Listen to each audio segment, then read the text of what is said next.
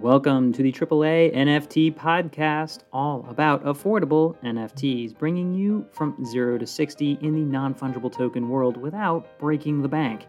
With your hosts, Andrew, aka Ransom, and George from Mostly Stable on Zed Run, who will help you navigate new projects, interview expert guests, and explore NFT trends. So, whether you're on your first or 50th NFT, we're going to have something for you. And as a quick note, we are not, I repeat, not financial advisors, and nothing in this podcast should be taken as investment advice. Alrighty, disclaimer over, let's get to it. Today on All About Affordable NFTs, how big is the NFT market? The answer, 47. No, that's not correct. Exactly. I think that's Spot on. rounded. Yeah. Good to talk to you again, George. Yeah, so we're going to cover some news, we're going to cover some projects. We'll probably remember to do all of those things inside of here. But just to start, we've got a little, here, the U.S. government connects North Korea hacking group with last month's 600 million Ronin exploit. As you remember, Ronin is the currency underlying the Axie Infinity game, along with SLP, which is the earned revenue. So there was a problem in there where, frankly, they got yoinked for all of their ETH that people were holding. They're going to be made whole because there's a lot of money floating around. So I don't know if there's anything else on this. Interesting, North Korea, though. Yeah. There had been some rumors that it was probably a state actor around the time just because there was so little information coming out about it. And 600 million is kind of a large number to not have a lot more discussion around. So not too surprising if you had kind of read some of that. It's the Lazarus Group. They've been known crypto hackers in the past. So, interesting. There's about 450 million tied to one address specifically. Unclear where the other, 150 million or so is. All right. Well, anyway, let's see. We've got the next bit of news here. We've got news of Coinbase and NFTs. Cool. Sounds like Coinbase NFTs coming out, right, George? Stop it. You keep teasing me with this, and I'm done. I'm done with it. It's never going to happen. Not going to make it. Never going to make it. So they've got a 3-part film series coming out with the Bored Ape Yacht Club. They announced this.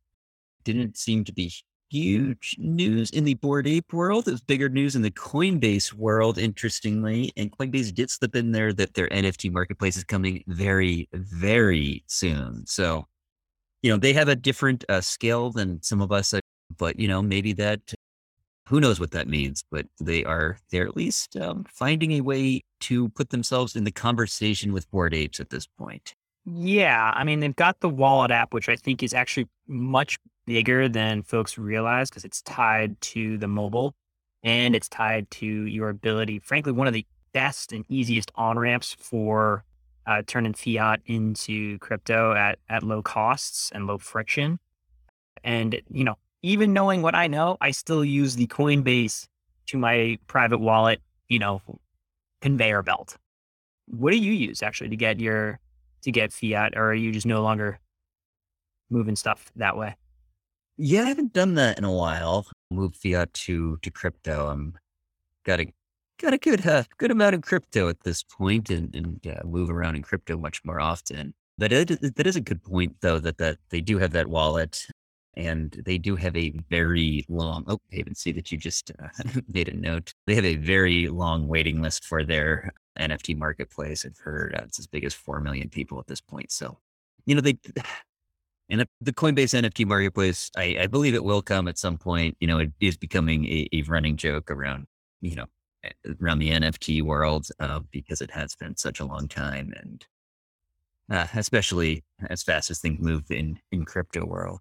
Yeah, well, I'm not holding my breath, and I'm moving on from hopes to sort of making other plans. But when it comes, hopefully, it'll move the market because that's a lot of people to enter into it once you get an idea of how big the NFT market is and isn't. We'll get into that a little bit more later on in the episode. Next story we've got here, we've got Lego coming into the metaverse. They've partnered with Epic Games, and they are looking to make a child-friendly metaverse. So I think this will be more in line with I'm not sure if Roblox or the other one. Minecraft. Minecraft. That's actually the one that I'm more familiar with, but and I think from what I know, Minecraft is much more actually kid safe than Roblox is as a platform. So I'm sure they see that and see an opportunity there. So interesting that they are getting into this. Lego does, it seems like it would work with a lot of the Minecraft style of building with blocks. They could easily, use a Lego like block to build in the world, and partnering with Epic certainly gives them a big leg up in getting started here. Yeah. Well, we'll see. And you're talking about this next generation to just fully normalize to ownership and creation in online ecosystems. I actually like that partnership. I like groups like that getting together as opposed to saying like, yeah, let's trust Mark Zuckerberg with our kids in the metaverse, which is not the first line I'd maybe go for in my bet. Yeah, absolutely. And I do think that Lego has a good reputation and will work to uphold that, with a metaverse that is actually safe for kids. Yeah. I mean, in Epic Games, obviously that's the creator behind Fortnite, which, say what you will, like it's guns and whatnot, but they have really brought the multiplayer battle royales to the foreground. And also I respect the heck out of that massive donation they paid to Ukraine the other month, like totaling, I think it was over 80 million. So hats off and respect. They know how to manage youth in an ecosystem. Absolutely. All right. One more news item here. We've got another company entering the metaverse, another fashion apparel company, Under Armour this time, a gear, I'd say, but Nike, Adidas, and now Under Armour are all very active, Nike and Adidas are already very active in NFTs in the metaverse, and now we're seeing Under Armour also getting into the space. So, as we've been saying, I think this is just going to become every company has some sort of metaverse play at some point, and it won't be such news. But, at this point, we're still, I think it is still somewhat headline grabbing when these companies do make plans. Yeah. And this tweet in here, the Nike recently announced 6.7 million Roblox players had visited the virtual Nike Land store. Talk about attention, and you're talking about attention in these digital ecosystems. So brands are definitely waking up because they realize where the next generation of consumers are spending time and might be making. All right. Well, let's move on to our affordable project, George. You've got another one for us today. And what do you have? So, for a change, it's not soccer. How about that? Whoa. Not soccer. Wait, so it's got to be a stable-based game, right? It kind of, but no, not even a stable-based game. So, I've been watching, and you've probably heard this before, Illuvium for a while. It's kind of like been in, I got a lot of stuff on the side mirror, but essentially, I could dedicate like many, many hours to the lore of what's being built around Illuvium, but they have technically not launched as a full game. They are going to be think of it as what the next brand of Pokemon will be in the metaverse and its most exciting implementation. And they've got a tremendous Discord right now. They don't have anything in the NFT land that frankly I would be getting into, but they do have a token, and it's that sort of dangerous game of token to fund the game. But right now, just looking at the overall just size internally, they've got, I believe, something like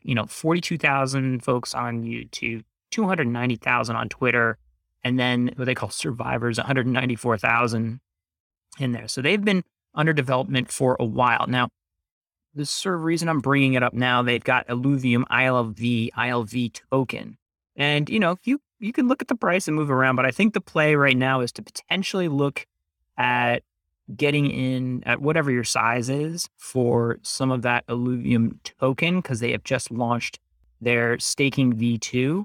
And so they're staking V2, earn yield on that, but also sort of kind of be ready once the play starts launching. And they've got a game launcher that's going to come. It's going to be a desktop downloader, and they've got some amazing graphics and art here. They have a fully doxed team, and they've been building for a very long time.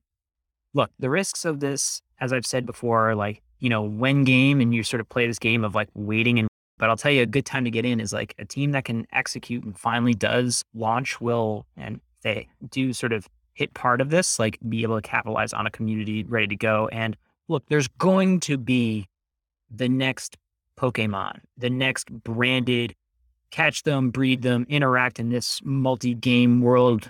They've got all of the game dynamics really planned out. And it's, there's going to be a winner. I don't know if it's this one or not, but it's something that I'm kind of watching on the side. What do you see about Illuvium from where you stand? So I've heard this one talked about a lot, and I think I don't know if it's getting a lot of attention, but it's certainly getting mentioned in a lot of NFT circles that are looking ahead to what's coming.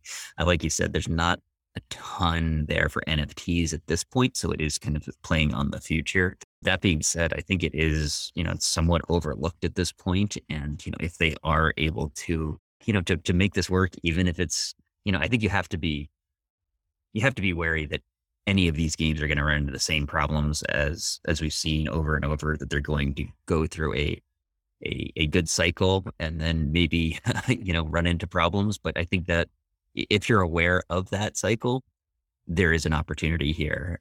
If the price does increase by a lot, I would definitely look to maybe at least move the original investment out. And, then if you are looking to hold long-term, that would be the way that I would look to play this kind of one. Yeah. I mean, they've got, some tremendous marketing goals, such as like Guinness Book record for largest pot for a game played, but they've got the sign up for the Auto Battler private beta right now, where they're sort of testing and getting an idea of what's going on. So it may be a period of time where the price is low, interest is kind of at a point that might make sense to test it out and take a look to see if this might be something that takes hold. But obviously, yeah, like there's nothing better than playing with the house's money.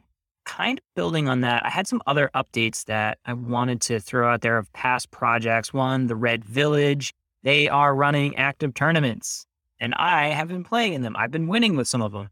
I've got nice. a guy who's got like a 50% win rate. He's a little driven. Was it R4? My R1 is not performing very well. Mary Winclaw. Interesting. I don't know. She's just not achieving like Prior is. So I got a Druid doing it. And it's actually, I'm really excited for them because I feel like I've watched their sort of story unfold for a number of months, but it's actually working. It's actually fun. The other one is Pegasus back to stables. You knew I didn't talk about soccer or stables, so here we go. Pegasus, here it is. They have a super fascinating burn mechanic. So this has been the wildest ride I think I've ever been on for like peak value and then peak crash. Like it was so aggressive because of the... And you own Doge, so I think that's really saying something. I've ridden some waves. And I own Doge. So thanks for disclosing that. It's great. Sorry, was that not? I at least took my initial, I followed my own rule of take the initial investment out. So I did something smart there, but there's a different universe where I made a lot more money, but I still believe in Doge. Anyway, what happened with Pegasus is they sort of ran up in the price for the base currency, and then, which is called Viz, if you want to track it, and you can kind of look at the story, and then it's like crash. So it was up at like 25 cents, and then it's like down at like, 0.04 cents. So pretty epic bottom falling out, which is just the nature of play to earn games that expand in breeding, right? If the breeding is increased, you can see it every single time that effectively there's no other side of the market reason to keep it. What they have done is recently roll out, and they did this on April 14th. So it's been a little while. So it'll be interesting to take a look at where the market is. Have created a burn mechanic for general Pegas, so the base Pegas, the Pacers, that you have to burn to and add Viz to get a epic and to get a rare, to get a legendary. So they have this sort of, you have to burn more to get more into a higher tier. That'll let you earn more. So they've actually sort of re-architected the whole way that the token will be earned. And it sort of is going to neutralize this like massive breeding problem that happened where the proliferation of, very low tier horse Pegas got introduced into the market. So I'm optimistic, and it might be interesting if you kind of heard me talking about it, to take a look at like this inflection point where things are at the Flory McFlorison. and seeing what's going on there. And one of the tactics might be I'm looking at undervalued founding. So, remember the don't buy what you can breed founding, and or potentially the legendary, which are now of higher value because they can earn a heck of a lot more than the other ones. So very curious. It's a team that develops and does stuff, but nothing like seeing game dynamics play out right in your backyard and saying, hope that works. All right, Andrew, how big is the NFT market? Go. All right. Well, not very, I would say overall. Not very. There we go. 47. Okay. Good talking. talking. This was something that I don't know. It came up recently when I was looking at, I guess it was on Twitter, and someone was talking about how they're at an NFT event and asking others if they knew how many active users were on OpenSea. And, at this point, everybody seemed to be way off. And, there's about 500,000 active monthly users on OpenSea. And to put that in some perspective, Instagram has 545 million monthly active users. Discord has 121 million. So when you think about the fact that, every NFT project seems to have a Discord, at most, maybe there could even be double if people aren't actively trading. But even if there's a million NFT holders using Discord, that means there's another 120 million using Discord that aren't NFT, that aren't using OpenSea on a monthly basis. So this is, it really puts into perspective how few people are actively trading NFTs on a monthly basis. And I think it's really important to consider here. There's a lot of talk of like, is it over? I shouldn't say a lot of talk. There's always discussion of, with new technologies of whether, a bubble has been burst, whether, it's all over, whether it was just a fad. And I think, when you looked at this, we're seeing that the numbers are growing, but it's still quite small. At 500,000 users, we're talking about, more like a relatively successful iPhone app or mobile app of some sort. That's what the numbers are at this point. And granted, we're talking about things that have, you have to actually be spending to be an active user, but that's not that hard once people get into the crypto world and have their wallet ready to move some crypto around and into NFTs. Yeah, it's something like the total active. So I think you're right to look at like monthly active, because there's like people that maybe got dropped one thing and then like left it alone and like ran away from it. But it's like anywhere from 1 million to 1.4 million. But in terms of active wallets, it is so small that, yeah, like when we were talking about how like, yeah, the liquidity could be pulled out by one project because, by the way, there's only 500,000 of us running around with ETH doing this sort of thing, which, is a good reminder that this is still very, very new in terms of an adopted technology. But yeah, there's definitely hype. There's definitely going to be pullbacks. But I got to say, like, when I hear from, different people in, various podcasts and interviews of like how when they first realized that this is the ownership layer of the web and how excited they got and how they found these communities, it is a type of excitement that I just don't see like going away. So it's very sticky for the people that get into it and enjoy it. And it kind of like pulls people in the same way. I'd say that like it's apt to compare it to a social media platform where its experience is improved by the n of number of nodes in it, right? Extra people in it create extra value, and it accrues in that way. In the same way, I think is true for a lot of these Discords and NFT communities. So there is a virality, a K factor here that is positive and seems to be trending up, though there are going to certainly be dips along the way. But, it's hard to argue like the run up that you saw in 2021 continuing, but I think it can easily be done when you look at, again, 3.7, now 4 million, like people on a waiting on, the thing is, right. The waiting list is now about 8 times the size of the number of monthly active users on OpenSea. That's a lot of people that are waiting. Even if half of them fall into a coma and say, I don't feel like it, that's still 4 times the amount of monthly active users, 4 times the amount. not necessarily of maybe liquidity, but certainly individual purchasing, which gives me more hope for some of those longer tail projects, right? If the folks that were interested in buying the top tens, like, oh, I got to get my Azuki, I have to get my Bored Ape, like they would have already done it. I think this is much more about the retail interest of getting into NFTs in a safe, vetted way that is not the wild west of OpenSea.